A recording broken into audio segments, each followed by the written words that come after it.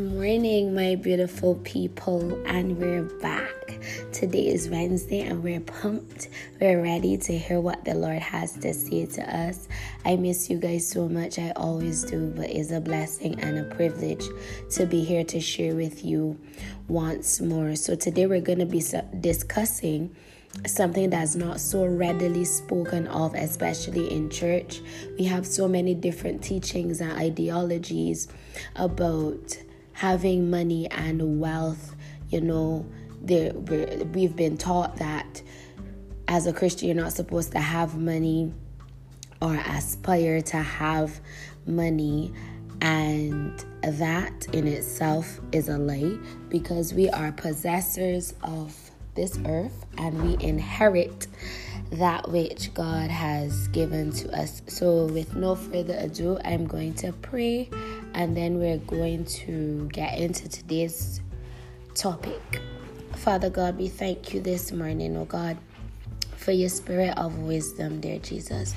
Father God, we thank you for enabling us, equipping us, oh God. Father, we thank you for opening our spirit, man, to what you have for us to receive today. Father, we thank you that we could have a relationship with you and commune with you. Father, I decrease so that you could increase even now. I pray that this teaching, oh God, would break barriers and limitations, oh God, that we would do as the word says, we would renew our minds with your word in the name of Jesus. And Father, I avail myself completely to you and I say, have your way in Jesus' name. Amen. So today's topic is entitled Managing Your Finances as You Wait. And in this season, God has sent me to tell you guys that we need to be wise financially. We need to follow biblical principles as it relates to our money. I have 3 scriptures compiled here for us to look at, and then as usual you will get a story from me. We're gonna have story time in the sanctuary, but I really want to share these scriptures with you. I was exposed to them in a teaching on money management that was brought by Daughters of Zion Ministries, and I found it very timely and on point, because it's something that God has been speaking to me about. Because when I get money in my hand, it's just like splurge, spend. Oh my gosh, I love this dress. Woo, I need that in my life. And I'm finding all of these things to do with my money and not thinking about what is going to happen tomorrow. So the first scripture that I have here, and it was actually from the same teaching, is taken from Proverbs 24, verse 27. Yes, please. And that reads, let me get it.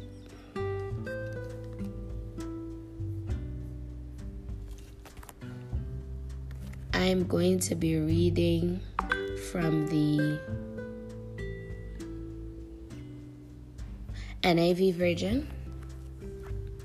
Put your outdoor work in order and get your fuels ready. After that, build your house. Now let me read it again. Put your outdoor work in order and get your fuels ready.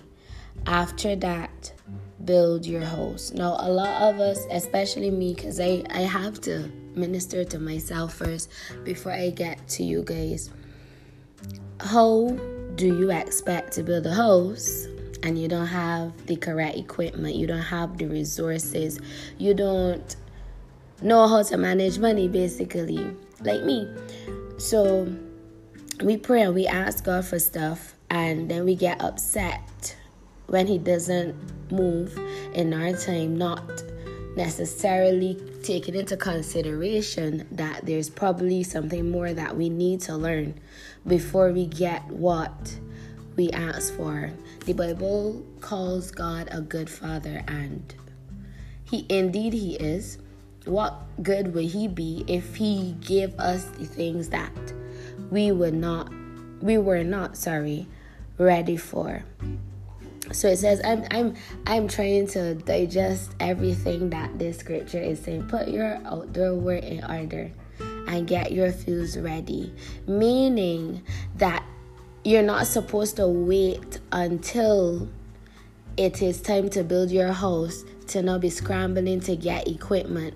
So while we wait, the topic is entitled Managing Your Money as You Wait. How are you preparing for that house? How are you preparing to get that car?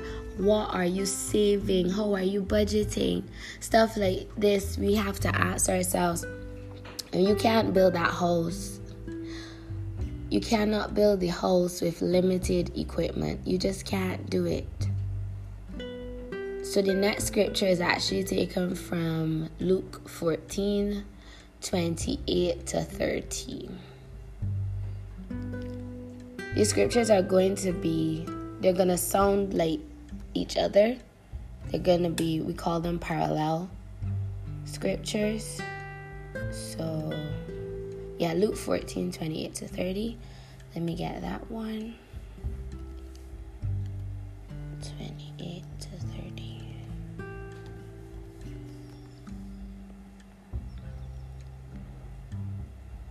And I'm reading from the New King James Version.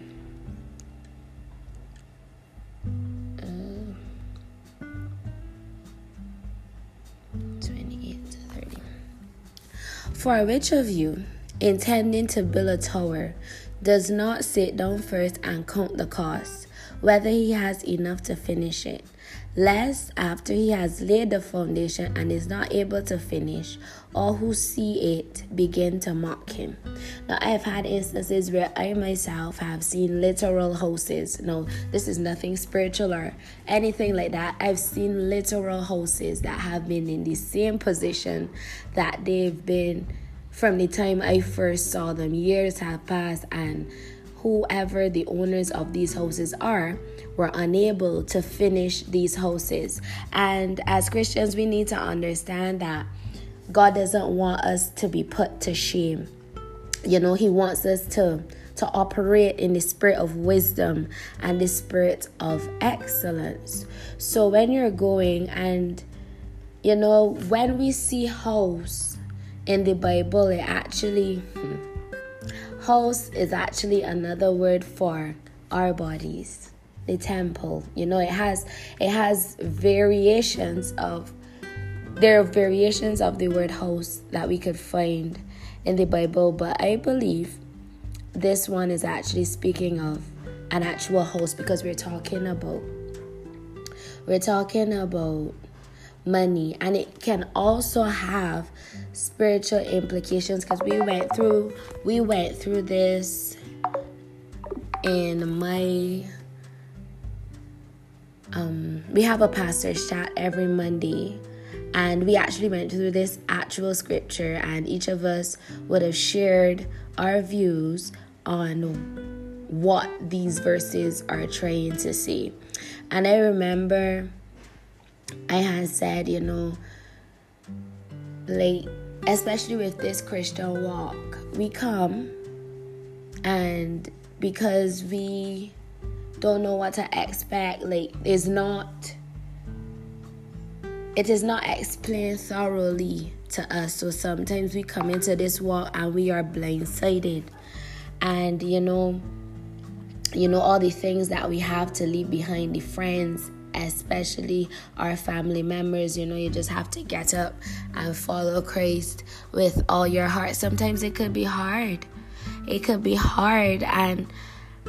And these attachments sometimes stop us from getting our blessings. So the question remains, what will you do? What will you do when God asks you to release these things? What are you going to do? Are you going to stay in your places of familiarity and comfort, or are you going to follow the one who knows your beginning from your end? Because the thing is, you know, sometimes God just has to get us out of a certain environment so that he could equip us. I'm not saying that some of these relationships are lost for life, but it is to get you to a place where you can empower those who you have left. And that's just some food for thought, because I've seen that same scenario played out in my own life. I felt the pain was great. The magnitude of the pain to release these people, the people that I love the most, it was painful. But I'm here to tell you today, I'm a living witness of the fact that God He does not separate you unless He's planning to elevate you. And that's somebody's word, because the same way that I was separated, He has sent me back. He has sent me back, and the relationship might not have the same dynamics that it had before. However, I am now in a place where I can lead and I can empower others to become great too. So yes, please. And the final scripture is taken from Proverbs 21, verse 5. We're going to get that one. Proverbs 21, verse 5.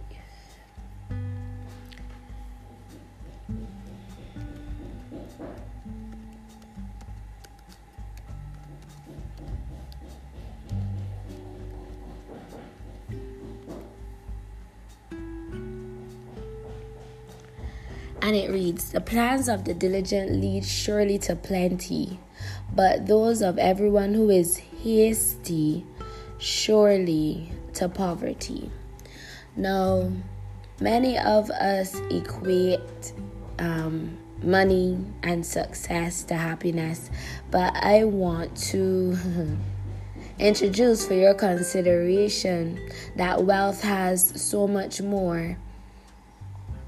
There's so much more to wealth, than just having money. Wealth brings peace. Like, true wealth is peace and prosperity, leaving a legacy.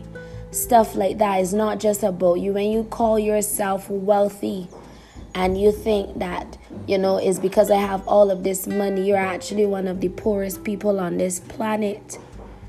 And Martin Luther King Jr. said it like this: life's greatest question, is what you are doing for other people.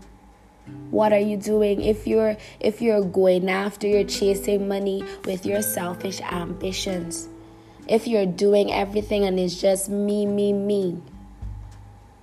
why should God be blessed to give you more?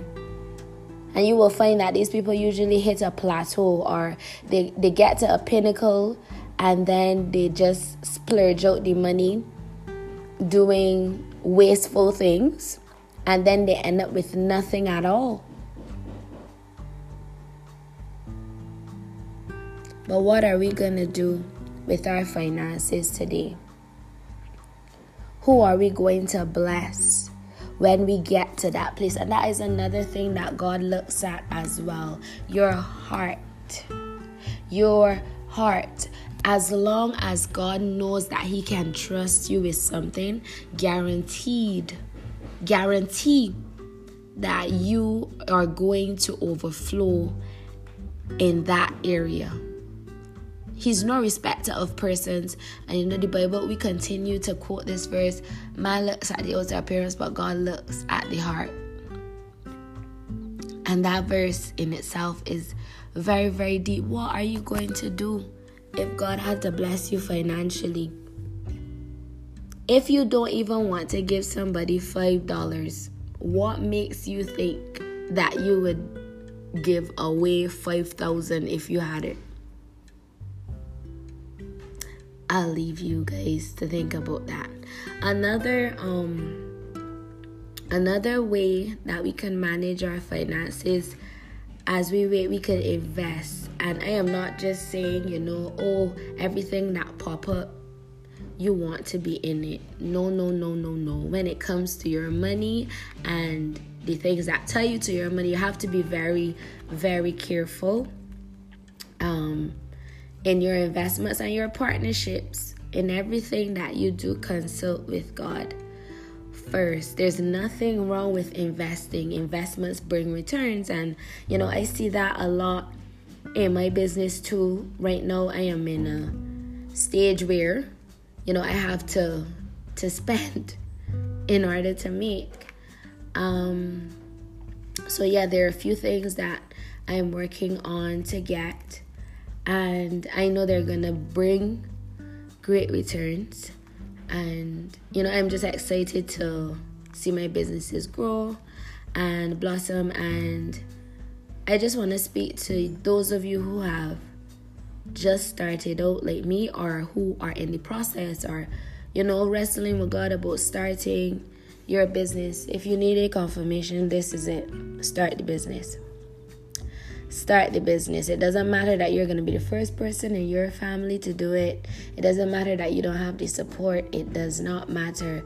What God speaks, He backs up. So as long as He has given you the vision to start a business, you should go ahead. I was terrified too, to be honest. I don't have any background in business. I don't know how to manage money at all. But what I have is a willing heart and an enthusiasm to learn.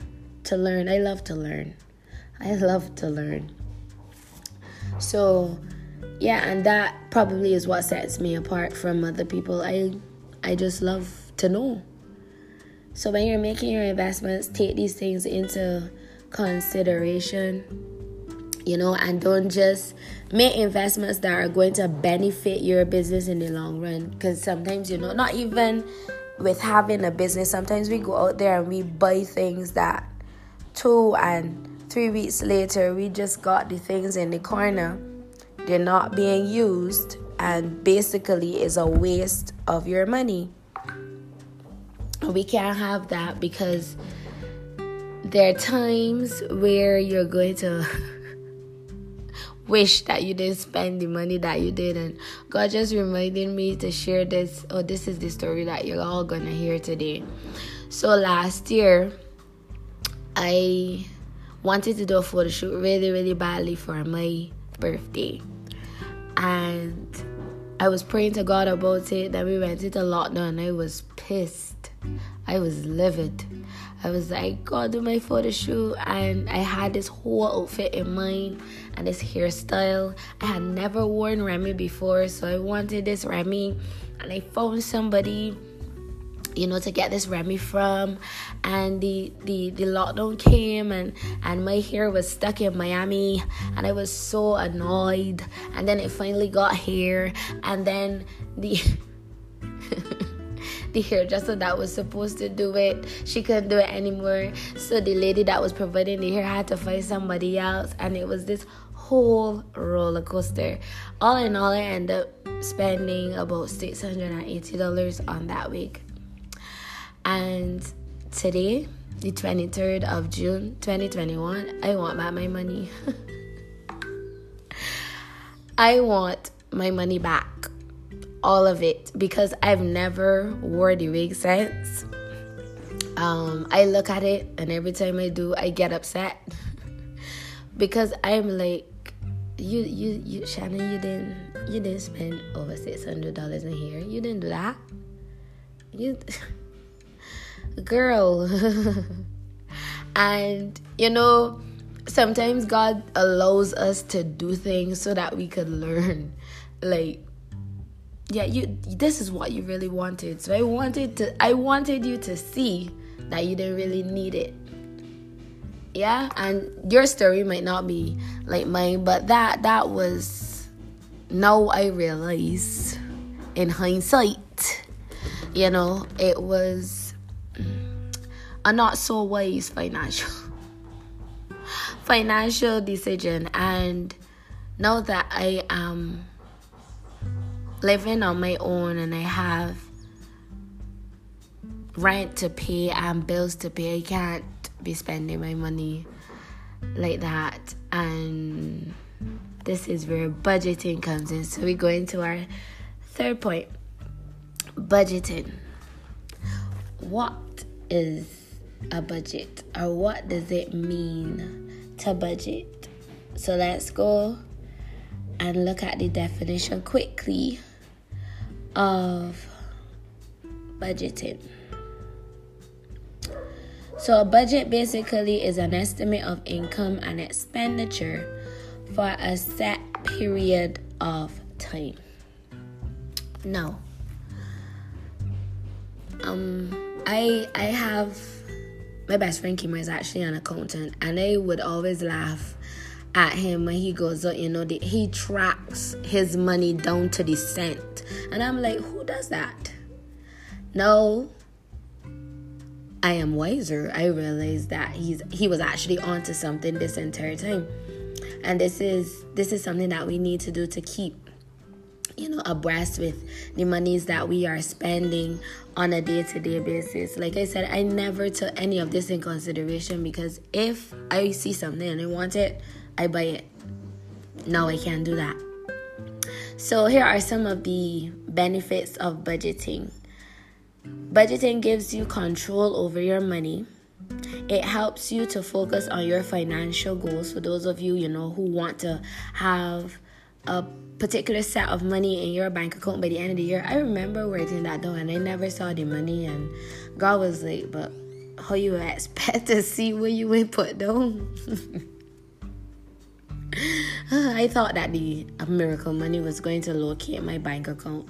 Yeah, that's what I thought was going to happen.